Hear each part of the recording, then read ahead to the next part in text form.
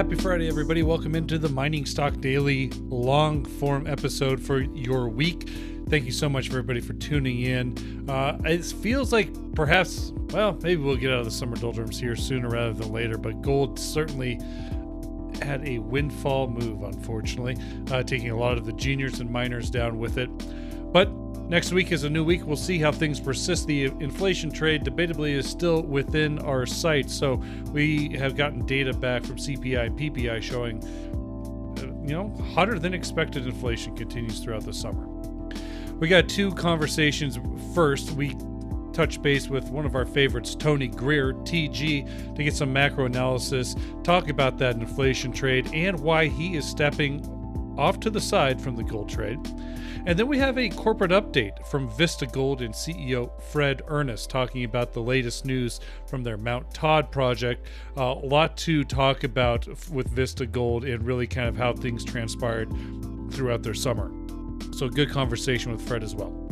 Special thank you to Western Copper and Gold, Corvus Gold, Rio 2, and Integra Resources for your continued support of the Mining Stock Daily podcast, along with the other companies that help to support the podcast via sponsorship. You can find a list at miningstockdaily.com. You can also follow up with email questions to me, Trevor at clearcreekdigital.com. Whenever you like, I'll try to respond to those as quickly as possible. Thanks, everybody. Let's touch into my conversation with Tony. Have a great weekend. Be well.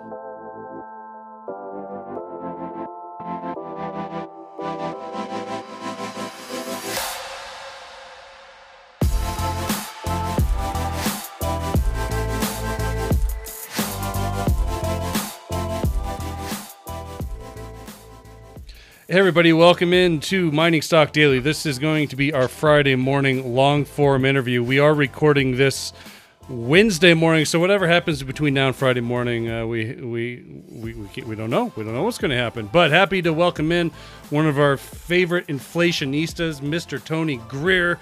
TG, welcome back. Trevor, what's up, man? It's great to be here. How you doing? I'm doing great. This is going to be probably one of your last interviews before you hit the road to Atlantic City for a fish show. So how many fish references can we throw in this conversation before you run like an antelope out of control? I'm sorry. Did you see a fish show? I plan on going for a set of 3, my friend. Oh, you're so young at heart. I love it. Oh, yeah. Okay. Lots to talk about. CPI print came out this Wednesday morning. Hit the tape as is expected. Obviously, inflation is still happening above 5%. Not much of a major move in the markets from these. I mean, there was an initial move, but tech coming down here. The S&P basically flat. Dow Jones up 0.5%. Gold getting a nice little rebound here from those bottoms from Monday morning. Let's talk about the inflation data here. What did you take from this? And it seems like you're positioned pretty well for it. Yeah, you could always be positioned better, Trevor. That's one of the things. I've been shaken out of a couple of trades that I liked, for pure risk management purposes, and their methods that I'd follow again. But in terms of going, I'm positioned okay. I mean, I've still got the oil trade on, and I'm wading into a few other trades. The financials I just got into, and they've been treating me well so far, knock wood.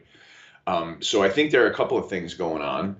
I think that most importantly for me, in terms of the inflation conversation, it is that the market-based inflation indicators are giving a little bit of a mixed signal, right? We had yields bottom down at 1.12%, while we're seeing the price of all basically physical commodities and finished goods rise very dramatically before our eyes. So what do we want to believe? Do we want to believe what we see in our grocery bill, or do we want to believe what, the tape is telling us?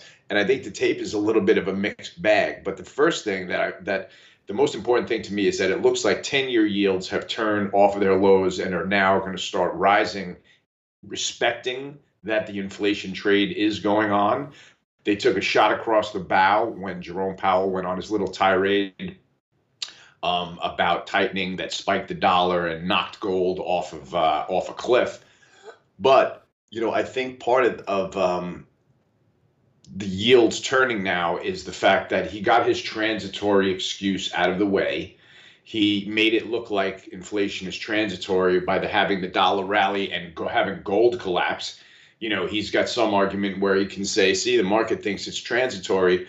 And for me, when I see 5-year break evens, kind of still consolidating, but the curves curling over, those are mixed signals to me as to how the market is interpreting inflation. So we're clearly running a little bit hot.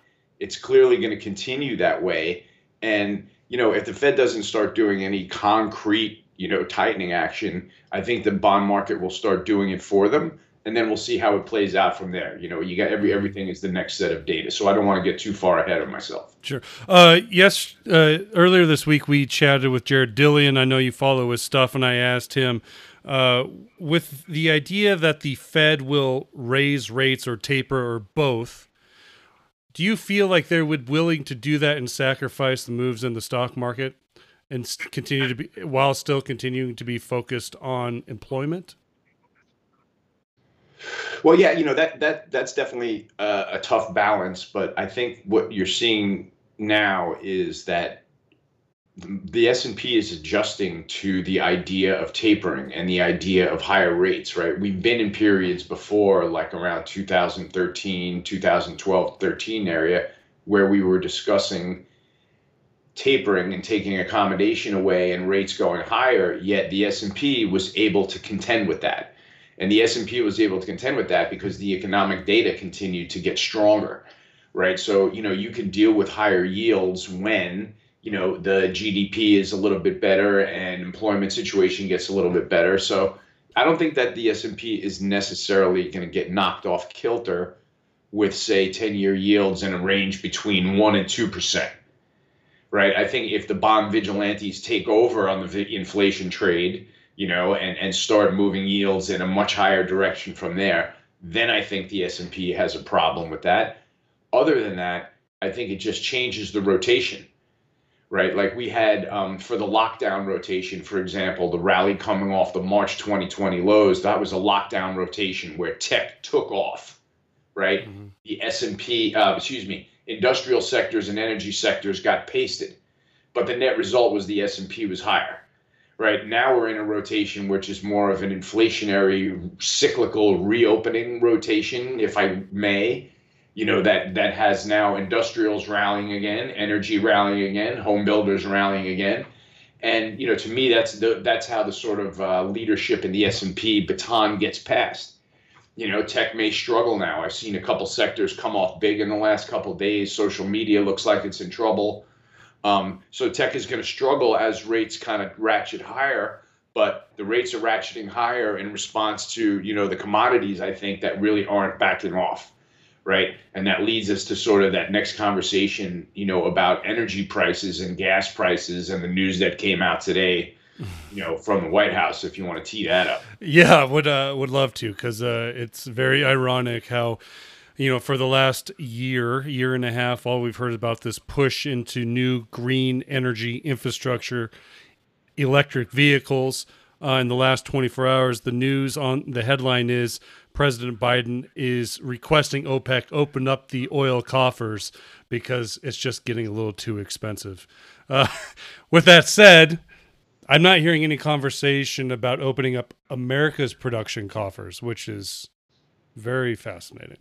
Oh, there's so much to unpack here, right. For a guy that takes office and shuts down a pipeline that immediately spikes the price of gasoline 50%, who is now pushing a green agenda that, as we know, is going to, make fuel and fossil fuel investment smaller. It's going to make crude oil harder to obtain. It probably, increases the prices of gasoline.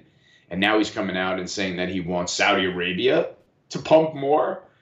It's like, what about American producers, right? Like you shut people off with the pipeline closure and they're still coming down on fossil fuel makers and job creators here, in the United States, but they want Saudi Arabia to cash in on the price of oil at $75 and pump more so that we can get lower gas prices here at the pump. You want lower prices again at the pump? Turn the pipeline back on. You know what I mean? It's just so clear that everything is just one pure political move after the next one with no consideration for a logic path or the ramifications on actual prices, right? It's like, oops, we made the mistake with our policy. Okay, now we're going to go around America with another policy. And, we're going to have the Saudis, pump more and try to get gas prices back down. So, it's just it's another symbol that this administration is not the administration we should be looking toward for energy guidance, if you ask me. Yeah, it definitely seems that they have come farther left from center as they campaigned a year ago, which shouldn't be. It's not a surprise to me, and probably shouldn't be a surprise to anybody listening to this podcast. But similarly, TG, it's same things happening on the metals front as the administration is pushing for more raw material supply to come in to feed that new energy infrastructure. A lot of that material could be mined and produced right here, although some of the best deposits, copper, base metal deposits, have been put back on the shelf for another 6 months for environmental reviews. So it's not just the oil and gas sector, it's also the mining sector as well. Speaking of metals, I got to get your thoughts here. I've listened to a couple interviews with you. You were kind of wiped clean out of some of these base metal plays, but it seems like you are maybe seeing light at the end of the tunnel here, jumping back in. What are you seeing? Yeah, I learned that I got lured into the breakout in gold, and I bought some gold stocks, right? And before gold got destroyed in the last week, I stopped out of my gold stocks saying, they just weren't working. I lost a little bit of money, but I was like, if Jerome Powell is going to come directly after the gold market via the dollar to prove that inflation is under control or transitory by saying, oh, look, gold just went down $200. How much inflation could we be talking about here? Right? So if he's going to come after gold, I am going to get out of the way. So that's what I've done, and I haven't touched gold, and I'm not touching it on this dip. It broke too important of a trend line for me to even consider it yet from the long side. And I think that if it breaks 1650, it can go to 1400. And I only think that because this seems to be the lever that central banks think they can pull to sort of help convince the markets and the world that inflation isn't all that on fire. Like very contrary to the headlines, which are things like, Tyson Foods raising meat prices 40% because of, all kinds of inflationary costs that they're feeling. So, for me, when I look at things like the metals markets, I'm intrigued by the fact that copper hasn't curled over yet, right? Like we've come to a clear, section of the cycle of the reopening cycle where we got a little bit too hot, and we're probably backing off that full steam ahead approach to the economy. And industrial metals and mining, took a nasty dip through the 100-day moving average, almost to the 200-day, and came right back. And that was really impressive to me, especially now that I've sold them. It was a great trade, and I'm looking for another great trade there. I just haven't gotten the sweet spot entry level that I'm looking for. So yeah, I'm impressed that copper hasn't, curled over below 9K and that it's still street fighting. I'm impressed that aluminum has been trending higher and making higher all-time highs very quietly during this cycle. So, everything is it's very much a trade in and of itself now. Somehow I feel like the base metals, and if you separate, especially if you start by separating precious metals from base metals and saying, look, I'll admit this, the 25 or 35-year-old me would have been saying, damn the central bankers, full speed ahead with my bullish gold view. I probably would have been wearing gold for the way down. I probably would be looking to buy more, adding to a bad position and saying, let's take these guys on because gold is not going to go down with this much money printing, this much debt, and this much inflation. And the 50-something-year-old me says, I don't need to be long gold when I can find 1,000 other securities that are directly responding to the inflation trade, right? So that's how I'm trying to think. And it might be industrial metals and mining, but it's starting to look like even certain sectors of technology, which I haven't latched onto, are responding to the inflation move. Like the software sector is getting back on its feet, and that's been trending nicely for years. So I'm kind of just trying to figure out if there are other sectors of the market I'm missing out on, and I know I'm getting away from the point, and I don't want to do that. Let's stay with the metals argument, and that is for me just to get out of the way of gold. Okay, so maybe because I am that 35-year-old TG, maybe not as smart, which is because I'm asking the questions. Have you ever seen gold? If we have higher inflation's running hot, the speed of inflation's higher. Gold is supposed to be the least riskiest inflation hedge, but is being played as the riskiest trade in inflation. Why is that? And have you ever seen this type of thing before? No, I have never seen this type of thing where, my grocery bills and my kids' tuition bills are through the roof, and, the 10 years at 1% and the price of gold, right? That's a rarity, right? So seeing this is really, really strange. I think it probably speaks to positioning at some level. There could have been a fund that was levered to the gills that was long gold because of the very obvious reason that we've got inflation all over the place, and they may have had to punt their position, right? So, I mean, you can get 15-to-1 leverage on the COMEX, on an exchange. You can build up a pretty big position as a small fund. And as it happens, it knocks gold through a major trend line that, for me was one that I was leaning on for a long time. And I'm glad I was flat when it broke. And for me now, I look at gold and I say the risk is through 1650 that this thing is toast, because see what got back on its feet in the last week for no reason at all? Bitcoin, Ethereum.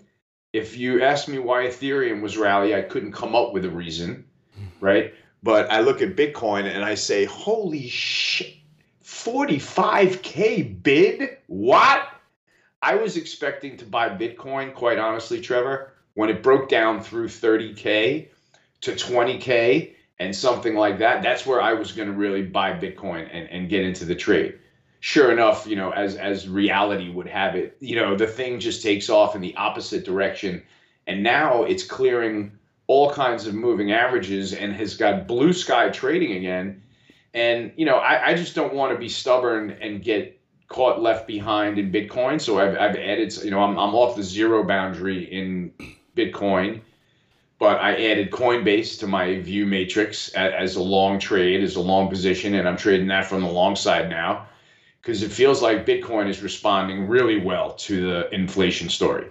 And so, I can't claim to be able to figure this out or explain it. I'm just observing it, right? And it's so when I see gold get tanked and Bitcoin surprise me to the upside, I have to sort of smack myself on the side of the head to make sure I'm looking at this story the right way, right? So I don't want to fight the inflation hedge that's the old school hedge right now, and I want to look at the one that's the new school hedge right now, and that's kind of just the way I'm thinking. And I'm not dissing metals, and I'm not saying that they're not going to be a buy at some price.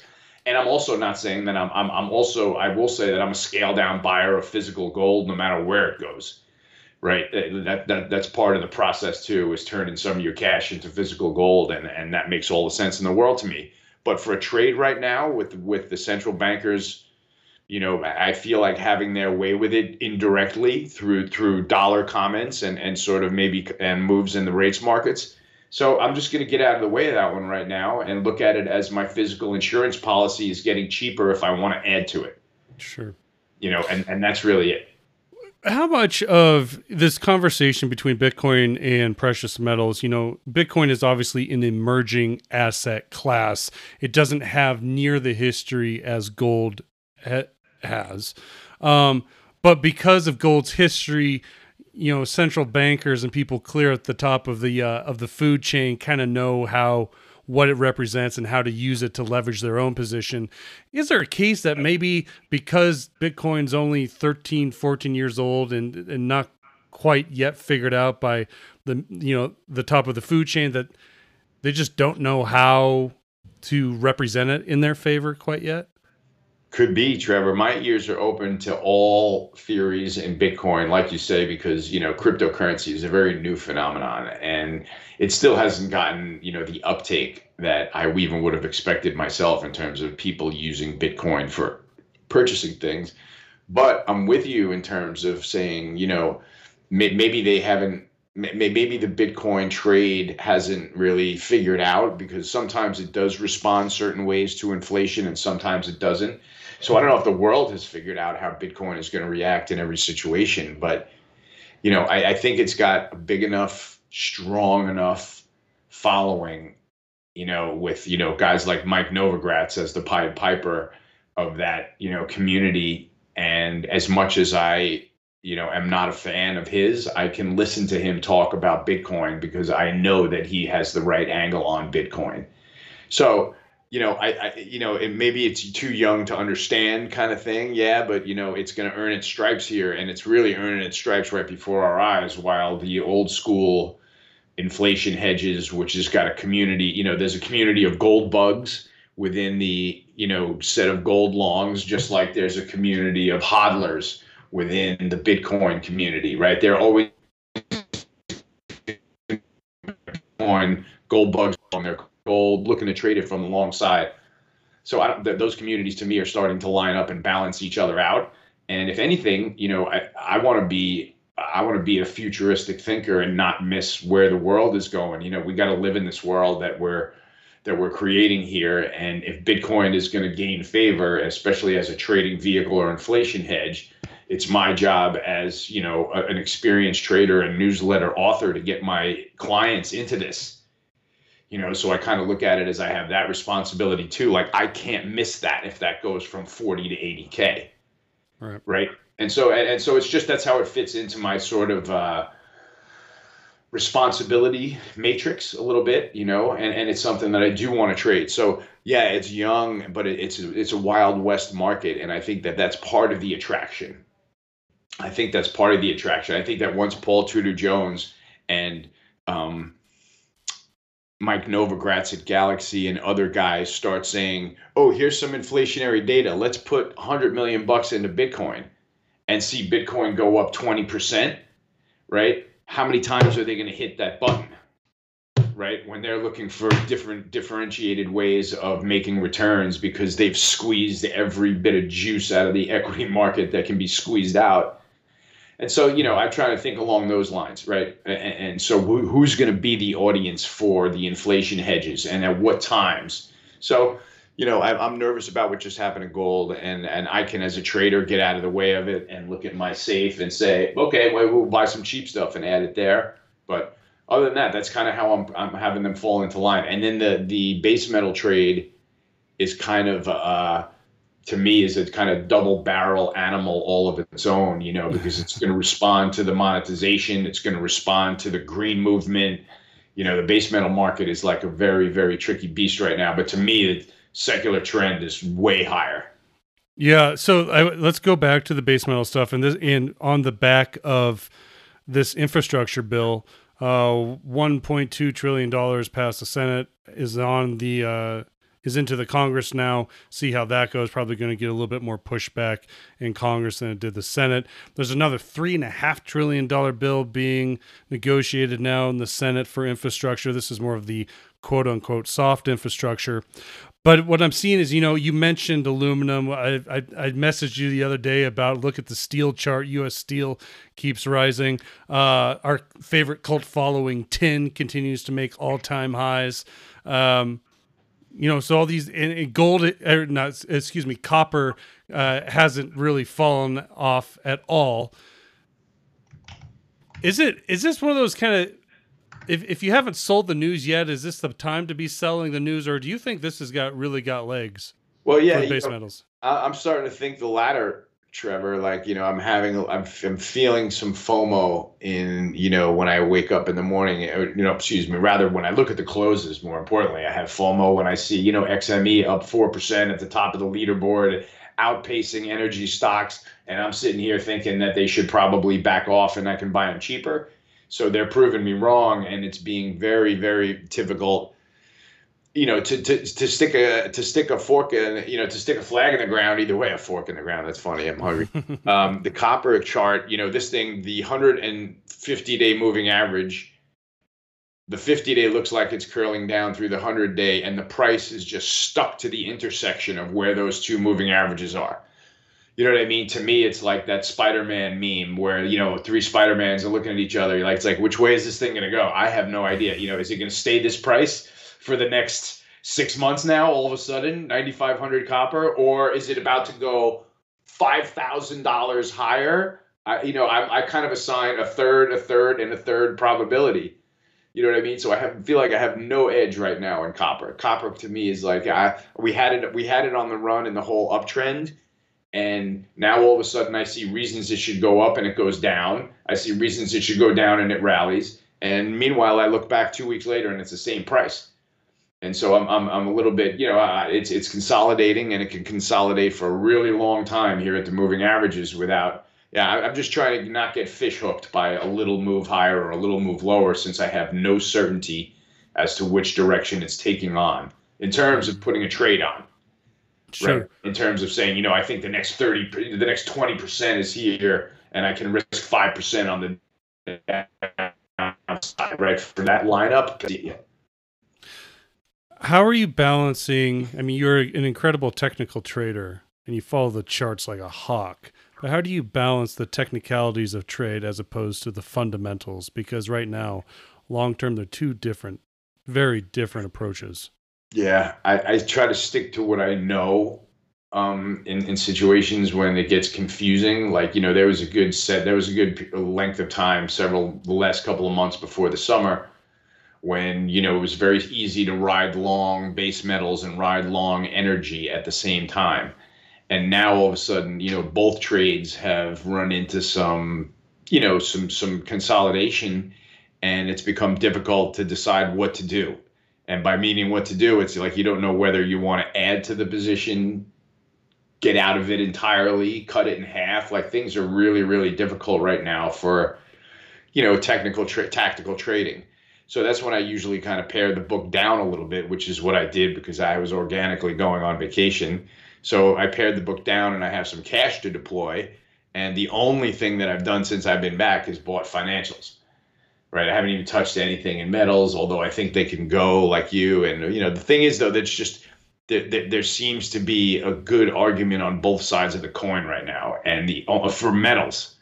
And the only thing for me that keeps going up is that luring me into buying more things in there is the stock market.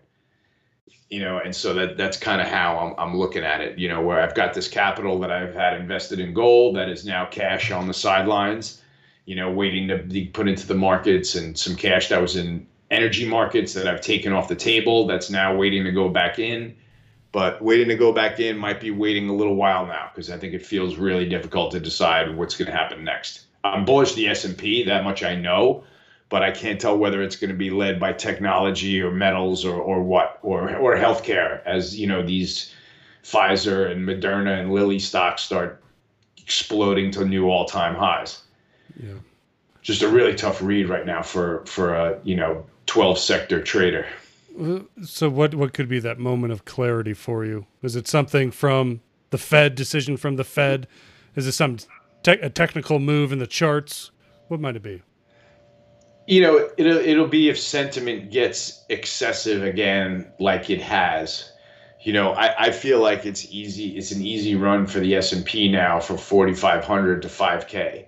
So I feel like along there that sentiment is going to get really red line positive again, and that's what then these stocks that are breaking to new highs right now and exploding, like Moderna, like Pfizer, like Goldman Sachs, like Morgan Stanley, like so many names that have just gone vertical. They're eventually going to get to their Icarus print, where they fly too close to the sun. They'll gap open to a new all-time high on, positive earnings, and then all of a sudden they'll be all one-way traffic for weeks, right? And that'll be the end of that trade for a little while. So we're getting close to those levels, and if I see those kinds of things line up in those stocks that have been leading alongside sentiment getting really, really bullish and people celebrating the rally finally, that'll convince me that maybe it's time for things to change a little bit. For the metals markets, I don't really know. Maybe if the charts line up to something really, really juicy, but for me, gold lines up as a juicy sale, base metals line up as a neutral, and oil still lines up as a screaming buy. And so it's balancing that within the commodity space, and also wanting to get into the ag space, knowing that food inflation is likely coming too, and I don't have enough exposure there. So it's kind of just surfing this stuff out and taking it one day at a time, really, right now. That's how it is with money to deploy and trying to figure out what's going to happen next. You did take a couple of weeks off. You did some traveling when you had some downtime to kind of refresh and get your mind right. When you came back, what type of epiphany or light bulb went off when you got back? That's a great question, man. I will say it gave me confidence in my bullish equity view for sure. Right. I'm like, okay, I'm going to turn the screens dark for literally, almost 2 full weeks and leave some positions on and leave call levels in case something gets there with my interns. But otherwise, I'm not going to watch it. Coming back and just turning the screens on and seeing, wow, everything held in there. That's really cool. That was my view. That's why I thought things would keep going. Where the trend should be sustainable, whether I'm watching price action tick for tick every morning, or if I'm staring at the statue of David. Right, the trends are in motion. So it was refreshing to see that. It gave me another level. It gave me a level of confidence to be like, okay, the first edge trade that I get to jump into, I'm not going to hesitate because the world looks exactly as I thought it should look coming back. Right, not much has changed.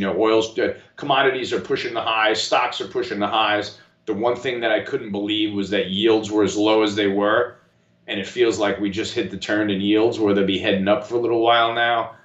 And so that was an easy way to grab financials right away. And so we're getting lockstep back in here, and so it felt good to see that what you thought would happen while you were not watching for 10 days, which for me is an eternity, is still panning out. Right, the trends are in place. Yeah, very good. TG, it's great to catch up with you once again. It has been far too long, but I know you've been busy. You had that nice long vacation. You're going to go give my regards to Susie Greenberg and Prince Caspian this weekend. So appreciate you. I really appreciate you coming on the show this week and giving us your insight. And we'll catch up with you again here in the next few weeks. Absolutely, man. Friday morning, driving directly to Firenze. All right, buddy. You have fun and stay safe. Lay off the bathtub gin. Right. That's Tony Greer. You can find his stuff. There's a great link on the website, miningstockdaily.com, to his morning navigator stuff. It's well worth the read. I read it 4 days a week, first thing in the morning, about when right before the market's open. And it's a good read. Tony, take care, my friend. Thanks for having me, Trevor.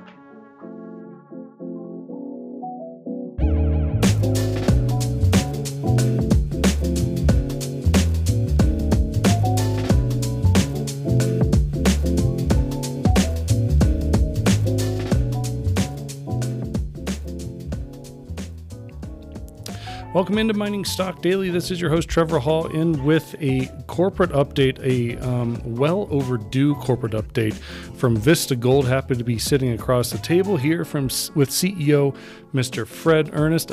Vista Gold does trade on the NYSE American and the TSX with VGZ. They are developing the Mount Todd project in Australia.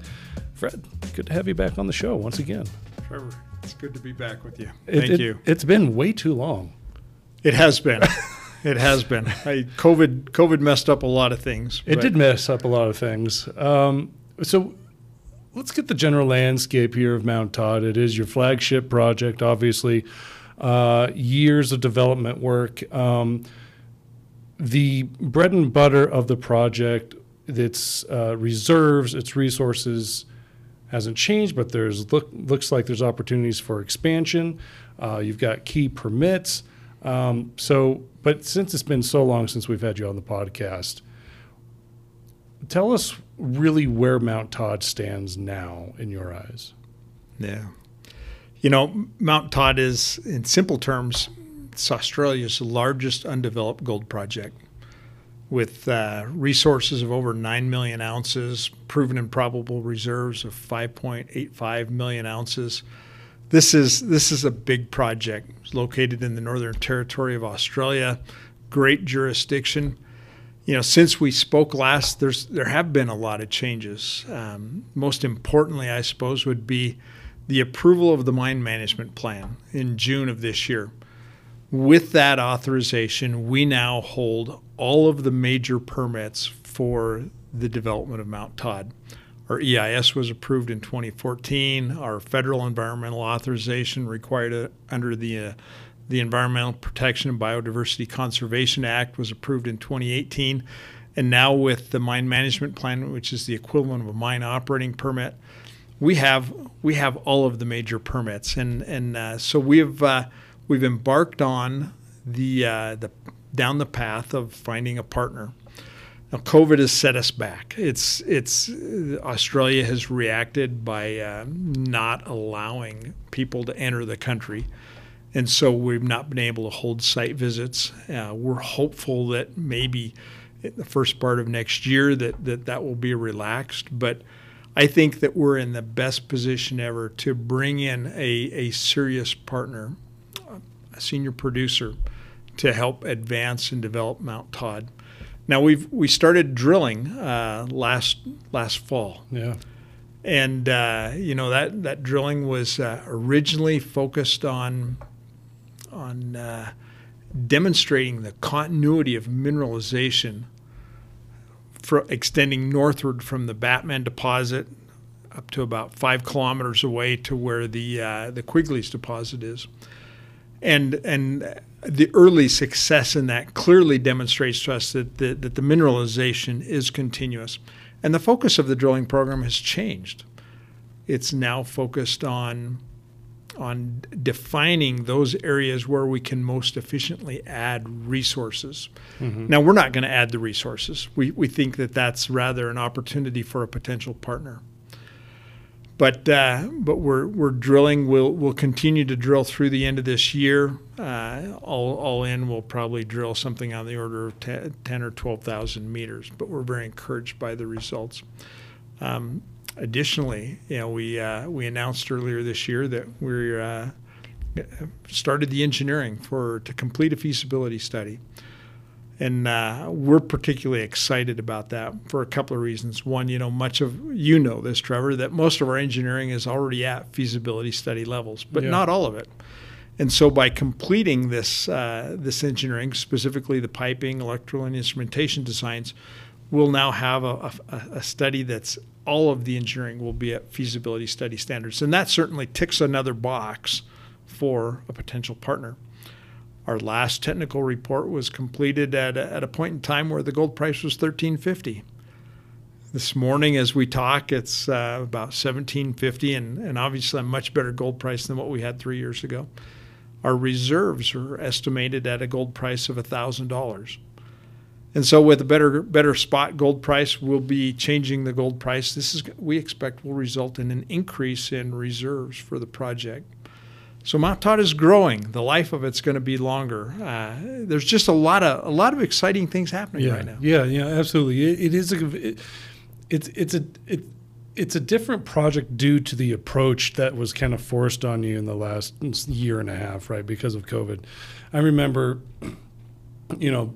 back last winter, Vista Gold, your strategy was really you were focused on finding a partner, and obviously. Can you talk about how COVID, you mentioned how COVID set that back, but when was the conversation with management and the board that said, this isn't probably going to be the time to do that. We got to continue to push Mount Todd forward somehow, knowing that finding some sort of partnership, whatever that looks like, is just going to be incredibly difficult in 2020. Well, I think early this year.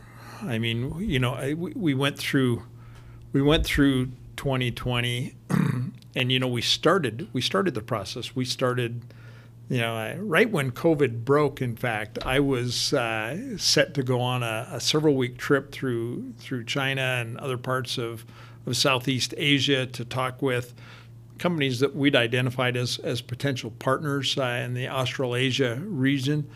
And I was in Australia when the news of the virus broke.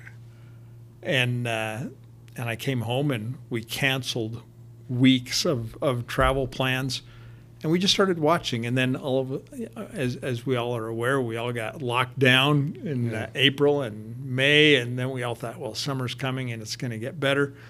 We started the process. I mean, we started reaching out to companies. We thought that this would be short-lived and that this would pass. I think, like many people, I think we all had the expectation that COVID was something that, if any of it, and nobody would have predicted that, it would have been a year and a half. Right. So really it was, early this year when, we were, still having discussions. We're still reaching out to people. We've still got people engaged in due diligence. But it was, early this year when we started looking at, this isn't going away anytime soon. We can either sit on the sidelines and do nothing, or we can take control of this and start to control our own destiny. Yeah. So is that kind of when you said, listen, maybe... Because the exploration work has always been on the table. I'm familiar with the project, and for the last couple of years, you and I have had the conversation, like, why not go drill, up there by Quigley's? But you finally decided. But is that one of the things that you decided now is the time to do it because we can? Well, we started that program last fall, a year ago. Essentially, we made that decision, and it was really, it was again, it was an opportunity.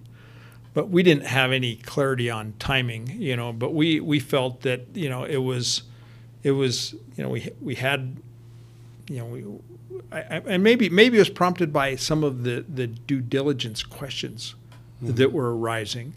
Like what? Things like, you've got the Batman deposit here to the south, you've got Quigley's, you've got all these other targets in between. You talk about exploration potential. Quantify that for us. What does that really look like? There's two ways to quantify it. One is you wait until you have a deal and then your partner comes in and puts in the money, or you make an investment on your own and you go out and you start to put your money where your own mouth is, so to speak, and you start to demonstrate it in a way that potential partners are able to recognize that this isn't just arm waving on the part of the Vista geologists, but really, with some pretty broad spacings, and we're drilling anywhere between 200 and 400 meter fences or meters apart on fences. But it's the continuity of it. We've not drilled a hole, Trevor, that hasn't hit mineralization where we expected it to be. I mean, I think that speaks a lot about the understanding of the geology that our geologists have. Yeah. That they I think we've got it nailed down where these structures are. And so, it was really a matter of saying, well, if you want a little bit of confirmation, we're willing to make an investment to demonstrate that, that we actually do understand this deposit. We do understand the structures, and we think we have a good handle on where mineralization can be found, and to back up why we say there's tremendous opportunity to increase the resource. So how far would you take the drilling and the exploration? Would you take it as far as doing a potential resource estimate up in Quigley's? We're still drilling well south of Quigley's. Okay. We started at the Batman deposit, and we've stepped out now to north toward where the Gulf and Tullis targets are. Okay. And that's only about 1.8 kilometers, and Quigley's is 5.4 kilometers away. So there's still a tremendous amount of real estate to cover. Sure. And it's not our intent to develop resources. That's going to take an investment of, maybe 10 or $15 million of intensive drilling. What we're trying to do is identify the areas where that $10 or $15 million should be spent where there's the greatest potential to add resource. And while we've intersected mineralization in every hole, what we're really looking for, this district is known for the zones where the mineralization thickens, blows out. The last hole that we announced in July, hole 11, exactly that. 399-meter hole, 200 meters of it with mineralization, 4 zones, 9 to 18 meters in thickness, that had multiple gram per ton intercepts, which is very exciting. That's exactly what we're looking for in this program, because that's where we can add ounces in one place and focus our drilling instead of, spreading it out all over. Is the geology you're seeing through this drilling campaign almost identical or very similar to what you were getting within the reserves that would fit into that into the mill? No changes, wouldn't be any issues? The mineralization, and I guess that's the advantage of having started at the Batman pit and progressing northward, is we're following the same mineralized zones, the same structures that are the host for the Batman deposit. It's the same sheeted vein style of mineralization. The host rock is the silicified sedimentary package of siltstone shales and greywackies. As we go to the north, we're getting a little bit closer to this incline, and the orientation of the limb is changing a little bit. And so our drilling started out oriented to the east. Now it's changing, oriented to the west, as we think this thing has gone vertical and then rolled over the other way. But that's that's not surprising to our geologists. I mean, but it is. I believe the mineralization is very consistent with what we see in the Batman deposit, and would not cause any significant variations in the way we would operate the mill if we were to feed it with that material. So where does the drilling campaign that's been planned, where does this stand now? What's been done? How much is planned? What is left of this campaign? And what are you and the team looking to do from here? Trevor, you've known us for a long time. We play things pretty cautiously with exploration. We don't just give the geologists a huge budget and say, go drill wherever you want to. They know that in order to get the next tranche of drill funding, that they've got to have results.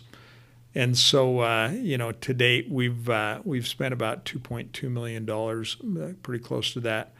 We're contemplating, another $1.5 million in drilling, and so the program continues to step out. I think most interestingly, as we've moved to the north, digressing for a moment, the heat engine for the deposit is the intrusive that forms the Yinberry Hills, is the Yinberry granite. That was the heat engine that drove all the thermal activity that created the Mount Todd deposit, the Batman deposit, and the others. And we know where that contact is in the area of the Batman deposit. As we've stepped to the north, we know that contact is moving around a little bit. And recently we just barely finished drilling a deep hole that the Northern Territory government co-funded to drill, and it ended up, we drilled 900 meters, and that's probably the deepest hole we've drilled at Mount Todd, drilling to intersect from drilling back to the west and drilling from the east side of the Gulf Tullis deposits, drilling underneath Gulf Tullis, drilling through the mineralized structures that we've been drilling as we step to the north, and then pushing this thing at depth and drilling down to encounter the contact. What we've seen in other holes is that we see an enrichment zone right above the contact. And while right now, I mean, that's down the hole a long ways, and we don't have assays yet and probably won't have for another 2 or 3 weeks. We're very excited by the style of mineralization that we saw. And the interesting thing was that most of the veining was almost exactly perpendicular to the core orientation, which gives us a really great idea of what the vein spacing is and what it's like. So very encouraged by what we're seeing, and we're going to continue to step out to the north. we're just we're taking 200, 250, 400 meter steps to just kind of create sections where, a potential partner can look at it and say, we can connect the dots. Yeah. We see what's going on here. And if we were to, invest in a program, this is probably where we'd start. This is where we'd focus. You did mention that, Vista is typically, they're pretty tight with the cash. And I think, earlier this summer when I saw the bought deal financing, that actually surprised me quite a bit because I didn't see that coming. I didn't think you would do that. But obviously you're in the business that takes cash to generate a project. And so, I guess it was time. You raised $13.5 million. Can you tell us about that financing? Where did lead orders come from? Whatever you can share, and what that cash is being used for on top of obviously the exploration work, but also getting this full feasibility study up and going. Yeah. We finished the second quarter with about $6.3 million in cash. I think we've done a great job over the last 5 years of funding our activities with no dilution to our shareholders. I mean, when we look at our peers and the number of financings they've completed and what's happened to their share count, our dilution by comparison, we've raised a little bit of money using the at the market financing mechanism that we have in place, but really, 2 million shares. I think that's about what we issued. But we've monetized non-core assets, and we've still got a couple of things that are in the works. But we've done, I think, a great job over the last number of years of funding our activities and advancing the project without having to go to the market. One of our large shareholders says, I don't know how you do it. You just keep pulling a rabbit out of the hat. Well, it gets to a point where there's no more rabbits in the hat, right, Trevor, and you have to go to the market. And the last time we raised money prior to this summer was August of 2016. So, we went almost 5 years without going to the market to raise money in a business where we consume cash. Right. We're not yet to the point of generating cash flow. And so it becomes necessary to go to the market. Now, with $6.3 million, some would say, well, gee, you had money to get you through the end of the year. Well, honestly, without the work that we wanted to do to commence the feasibility study, that would have been a year's worth of cash. But, again, it comes back to the statement that I made earlier. Do we sit on our hands and do we wait for whatever the market forces are to change our fate, or do we take control of the situation ourselves? And we came to the conclusion that there are things that we can do to add value. And that's what we've always been about, is about adding value. And so with the mine management plan finally approved in June, and with a favorable uptick in our share price as a result of that, we saw a very favorable response to that news. We made the decision to raise the money. And there might be some who would argue that the first week of July isn't the best time to raise money. I don't know that the first week of August. Well, absolutely. We would all agree with that. Well, hindsight is a wonderful thing, right? Raising money when we did, in another month or two, people might look at it and say, gee, Vista really pulled the trigger at just the optimal time. They got it done just when they could. The bottom line is, that sometimes you have to do deals, and it wasn't necessarily the best terms. It wasn't on the terms that we exactly wanted. Sure. But the market dictates what kind of terms you're going to get with the financing, and the warrant pricing. At the end of the day, I don't think we were exactly happy with it, but it's what was required to get the deal done. What I can say about participants is that some of our largest shareholders participated in the offering, and the financing itself. The 81% of the financing went into the hands of 13 funds. Did you participate? I did not, but other members of the management team did. I own about 1.5% of the shares of the company as it is. So, we There was one particular fund who took about 40% of the deal.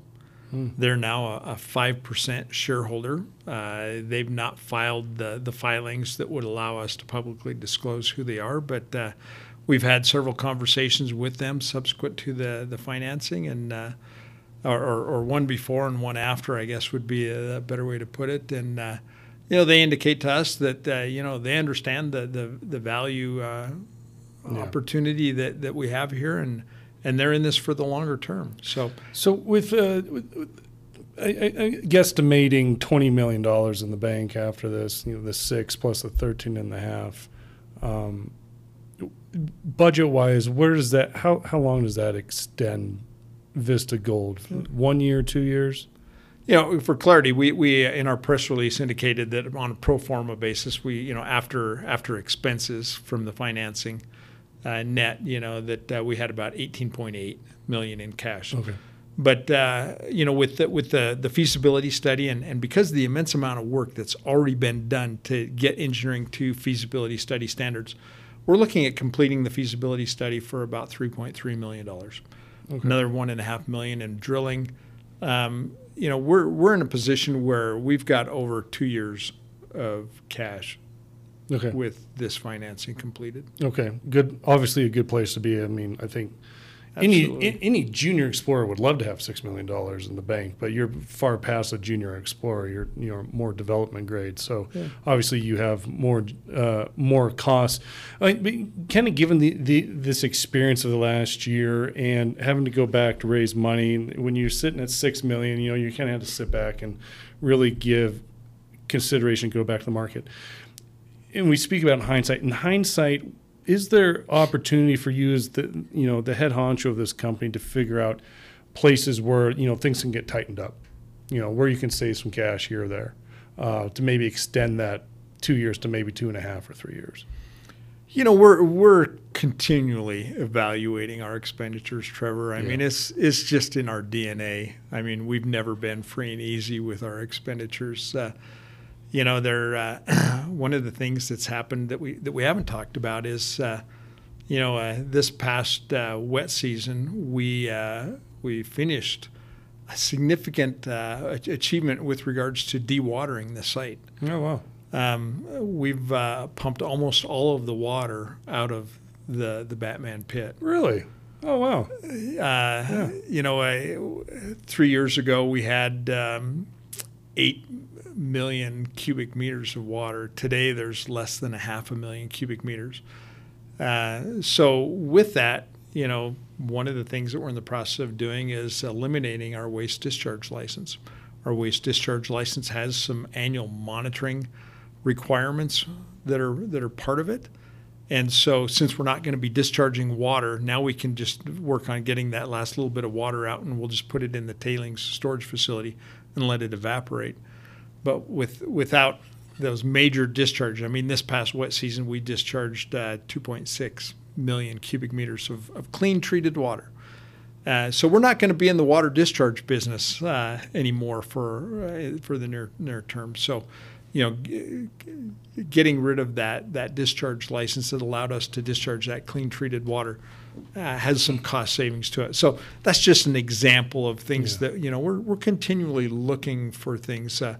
COVID has meant that we have less travel. I mean, zero travel, really. Right. But we expect that's gonna change. Conferences. The Precious Metals Conference and the Denver Gold Group meetings.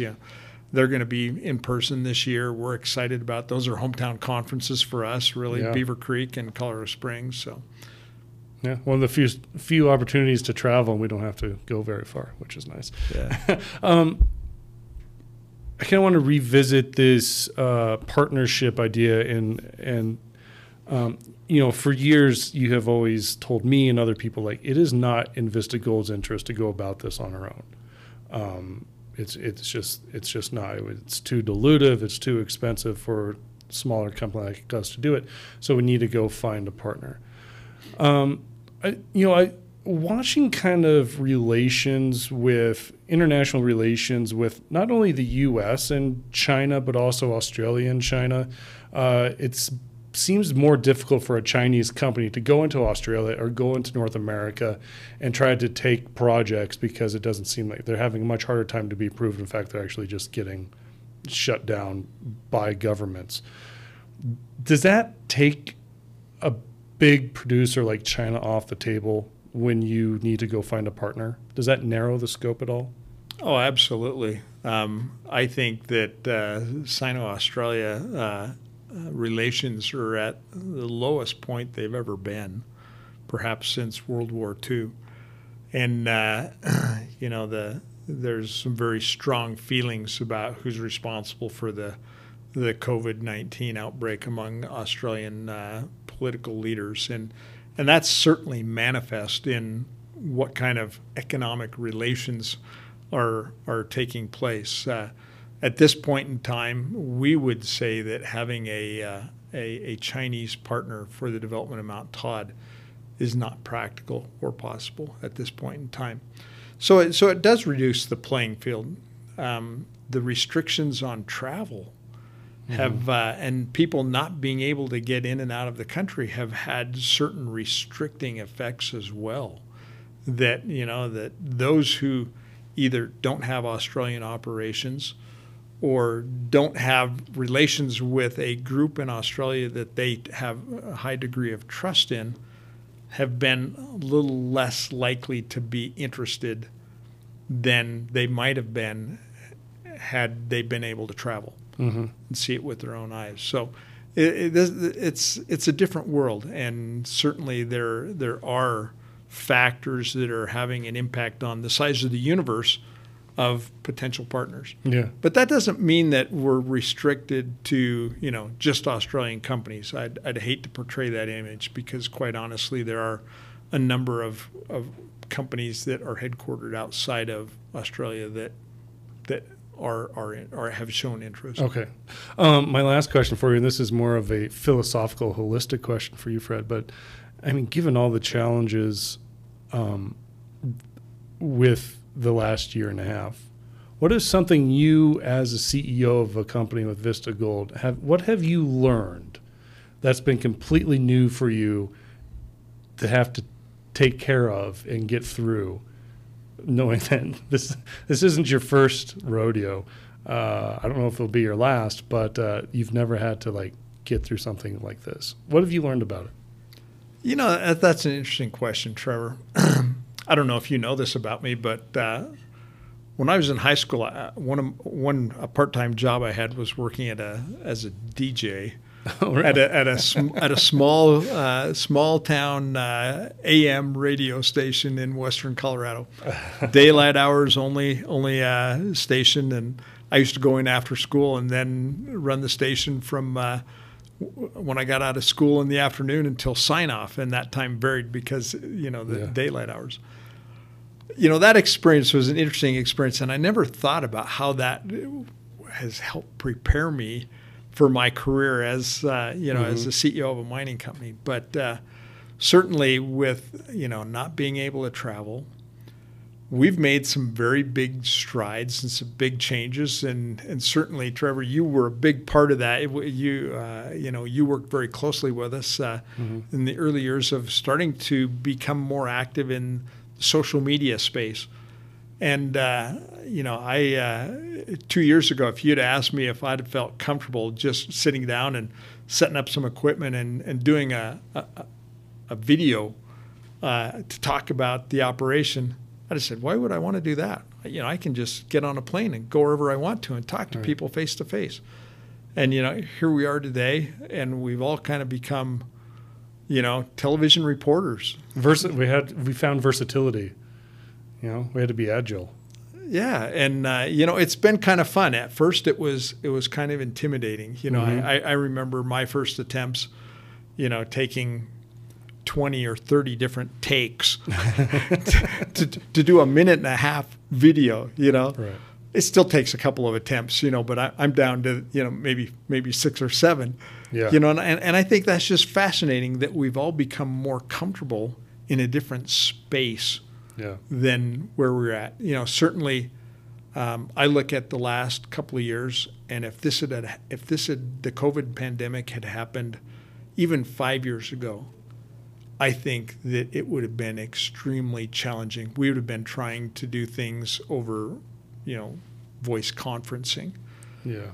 The technology of being able to use Zoom or Microsoft Teams or whatever the platform is and be able to see people, engage their reactions has been tremendous. I mean, one of the things that we've accomplished in the last 24 months is we concluded negotiations with the Jawoyn Aboriginal people to update and modernize the agreement that we have with them entirely by means of video conference calls.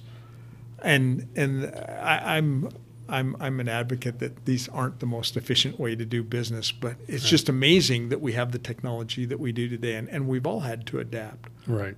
Well, I'm sure you're still itching at the opportunity to get back to Darwin and get back to site. Absolutely. Yeah. Absolutely. Yeah.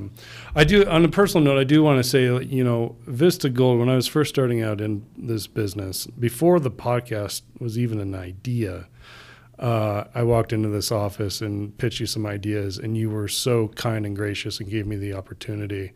That really was one of the foundations for where I am now. So I will, Vista Gold and Mount Todd do hold a special place in my heart because you kind of saw what I was trying to do and supported it. So just from a personal note, thank you so much for giving me that opportunity and helping me build wherever it is we're going here. Well, and likewise, Trevor, thanks for sharing your experience and vision with us. I mean, we're innovative. I'd like to think that Vista Gold is a company that's continually looking for a better way to do the business that we do, and we're willing to take a look at and try things and step back and evaluate. And I think that's a crux of what's been the key to our success at Mount Todd. We have taken Mount Todd from a project that failed in the 1990s with only a very modest gold recovery and some pretty high operating costs to a project today that's if constructed as designed, will be one of the lowest quartile cost producers in the world, with now a gold recovery that's of almost 92%.